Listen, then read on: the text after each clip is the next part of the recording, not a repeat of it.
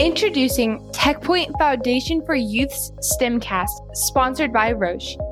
Roche Diagnostics is a proud sponsor of the STEMcast. Roche Diagnostics has been a part of the Indianapolis landscape since 1964.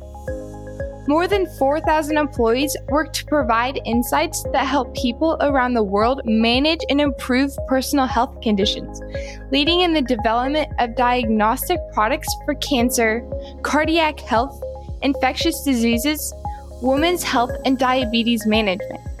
Roche is a proud supporter of TechPoint Foundation for Youth and the advancement of STEM education.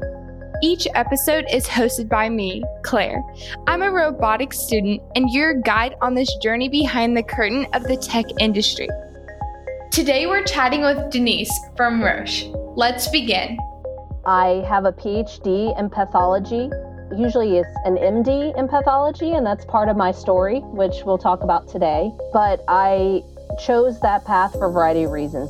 My undergrad I have a double major in biochemistry and chemistry. I went to NC State University. I thought I was going to be an engineer. And then I changed my course after my second year because I really wanted to do something in the clinical space and felt that that was the best pathway. And that was many years ago. I am a mom to 4 children. And I work and raise them with my husband of 25 years now. So yeah, I love working at Roche, and I love the STEM environment. I hope one of my girls goes into it too at some point. Okay, I really like this question because it kind of relates to me more, and I see from the perspective of a student. But like when you were in middle school or high school or whenever, when you were younger, what did you imagine that you would be doing right now in your life? Well, since a very young age, I always wanted to be in space. Wow, and part of like NASA. And I was so intrigued by that because I grew up in the age of NASA, like when it first started and was first being, publicized on TV, and we would watch the space shuttle take off and lots of good things that came out of it, but also some tragedies as well when I was a young person. And it's interesting because I look back because I remember saying, I'm going to do something with space, aeronautical engineering. And it's what I got into NC State for, which was aeronautical engineering. So I started in the engineering program at NC State. So, that interest went all the way up to going to school. And it's funny because I look back and I'm like, wow, I still love space stuff today. I still enjoy it, but then I look back and I'm like, I could never be an astronaut because I get seasick and that would not be good for me. That's awesome. That's cool. That's a really big dream. That's neat. When was your obviously it sounds like you've had interest in the STEM field. From a very young age, you're talking about being an astronaut, whatever, going into space. But what was your first aha moment that you had a passion for STEM or had a passion for science, or what drove you to the point where oh yeah, this is for me. This is where I'm supposed to be and what I'm supposed to be doing? Well, I would say the first aha moment was in high school when I actually took my first chemistry class. I know a lot of people did not like chemistry. They were like, this is awful. And I'll never forget teaching my classmates acid-base titration. And they were like, how do you know this so easily? So I was like, I don't know. I really enjoy it. And I love the idea that I can understand something that's written on paper and then actually see it happen scientifically in the lab. It was really that first moment. But then the second aha moment was when I was in my second year of school. So I ended up deciding I wanted to maybe do biomedical engineering by the time I got into my freshman year. And so one of the classes I had to take was biochemistry. And this was at the time where PCR was, polymerase chain reaction was just starting to, be thought about. It wasn't even invented yet, but we were learning about all these advancements in scientific technology in that class. And I was like, that's cool. I need to be a part of that. I want to learn more. And so it was at that time that I really started looking at changing my major into more of a chemistry, biochemistry approach and what all the opportunities would be for me with a science degree like that. But I knew I was going to stay in science. There was no way I was leaving that at all. Yeah, for sure. That's neat. I know, like, you talk about chemistry, and this is like off topic, but like, I love chemistry and bio. Like, those are my two favorite classes ever. And everyone's like, why in the world do you like it? It's like math, and it's just not fun. Like, it's so interesting. Like, there's so much to learn about it that you could just like keep learning. It doesn't stop. It's great. You've used what you've learned and continued on. It's neat. Just going through a normal day of work. Obviously, right now, nothing is fully normal. But what would a great day at work look like to you? Like, what would just from start to end, what would define a great day? Logistically speaking, it would include traveling to see customers. So like just that on top, like normally in this job, we see customers, we go to them and we talk to them. But I would say like holistically speaking, a great day to me would be engagement with customers, engagement with people that need help and needed the support of medical and scientific affairs, which is the role that I'm in. The way that I would do that is to really try to understand what their problems are and help them find a solution to their problems, whether that solution be through the training that and expertise that I have or an offering that Roche has that actually will help them solve their problems. So on a daily basis, a great day at work feels like to me that I've impacted somebody else's life by helping them solve a problem. And that could also be non-work related. So if it's a friend that has a problem and they need help with that, that would be a good day. The biggest thing for me, and this is not the case for everybody, but it's the way I define my own value is by providing an impact in somebody's life. Oh my goodness, that was really good. Can you repeat that one sentence, like just specifically that one sentence again? Sure. Yeah. How I define like my value is by making an impact in somebody's life. And that's how I measure my value. That's really good. Oh my goodness. That's really good. That's a really good piece of advice. I mean, not advice, but like just a way to think about it because as you said earlier, like STEM is more than just like science, technology, engineering, and math. It's like a community of people and a network of people continuing to impact and push people forward to be the best of their ability.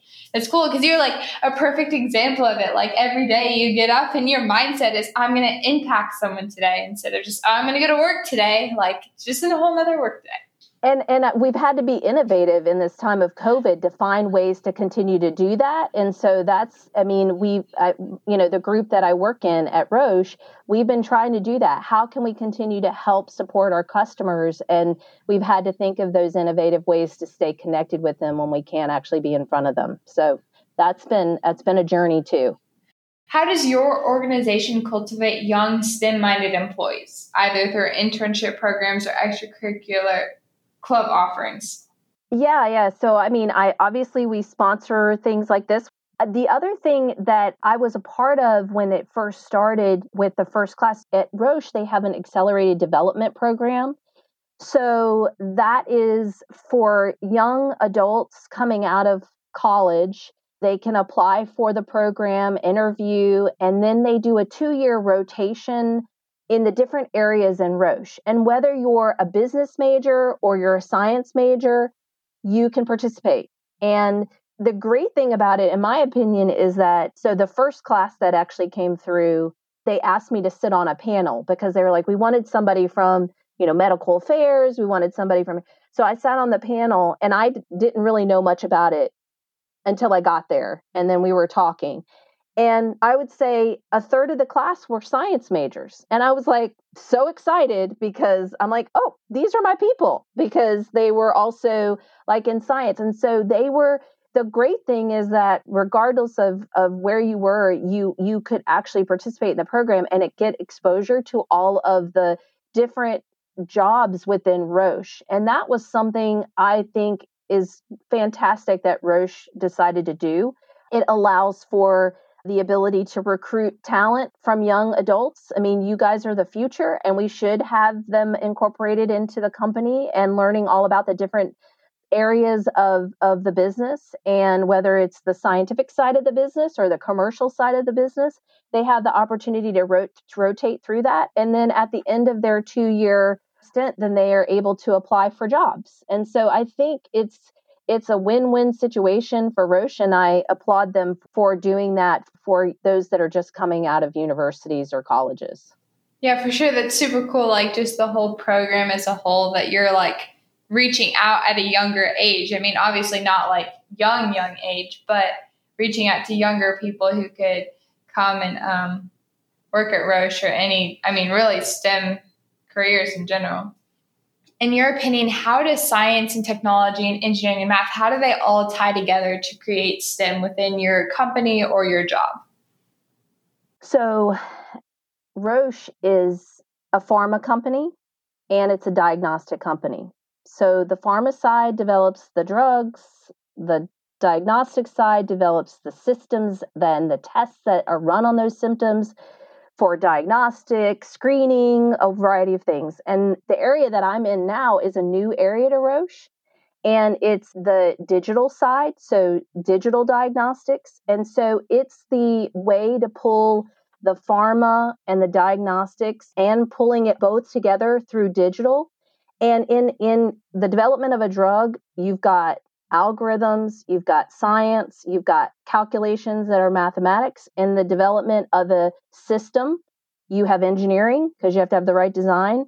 And then in diagnostic testing, the reagents that you put onto the instrument, you have chemistry involved in that, you have technology involved in that, and then you have to have the digital side of technology to come in to bring all of it together. And so whether that technology is in terms of information technology from the instrument and the system and the patient's data, or it's technology that provides decision support for healthcare, all of it includes science, technology, engineering, and mathematics, and all of it. And so whether you're talking about the pharma side or the diagnostic side, we now have this digital component that's really pulling everything together. And ultimately, hopefully, in the short future from now, will help drive decision support in the clinical space. Every day we're doing something that's STEM related, whether it be in the development, whether that be in supporting customers, whether that be in the research that we're doing to develop something new,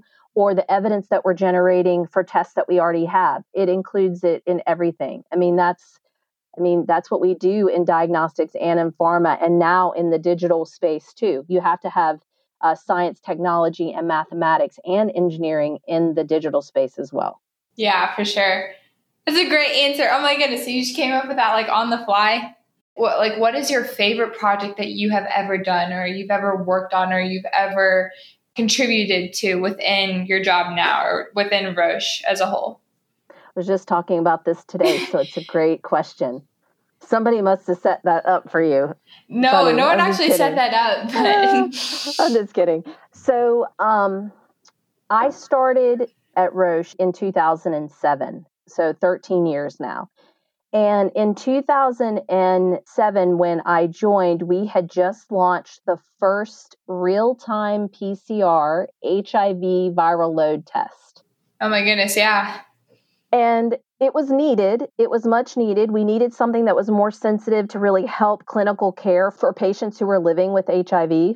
We quickly, from that point, then continued to develop based upon what we learned from that test. And so at that point, we were like, how do we help customers move to this test in a quicker fashion so that they can help impact patient care?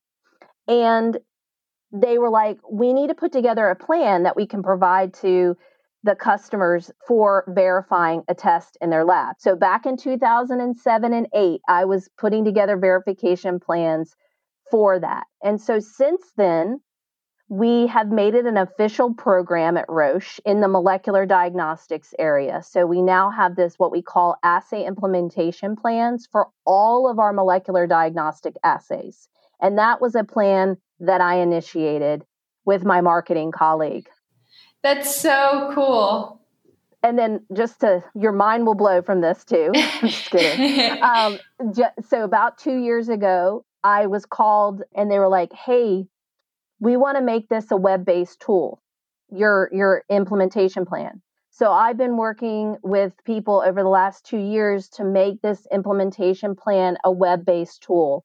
And just this year, CDC approached my global colleagues because they support all of the AIDS programs in Africa. And the lab in Atlanta, and I live in Atlanta, so I'm like next door to the CDC. Not really, but you get my point.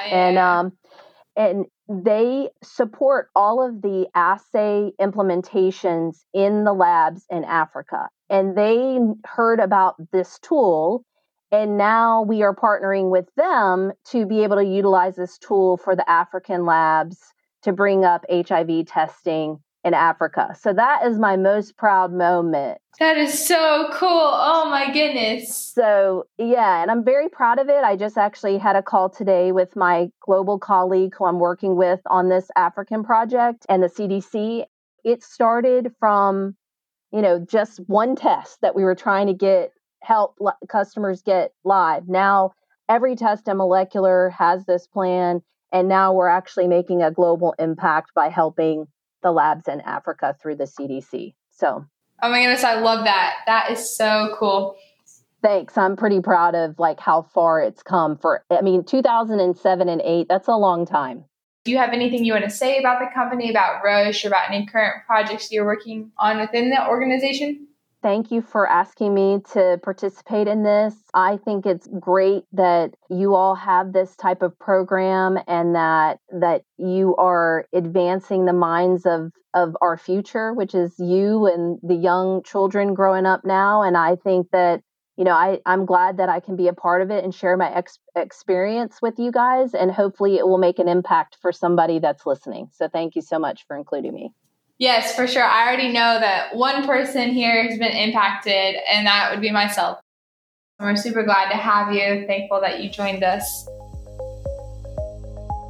If you have a STEM question, call us at 317-975-0078 and leave a voicemail.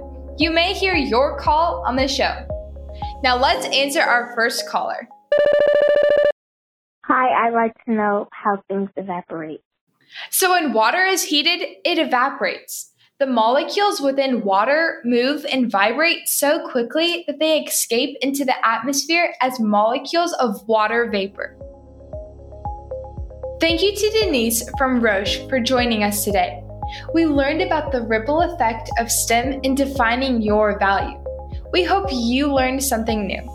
If you'd like to learn more about TechPoint Foundation for Youth and the thousands of students we served in Indiana, or the programs we provide for STEM education, please visit techpointyouth.org.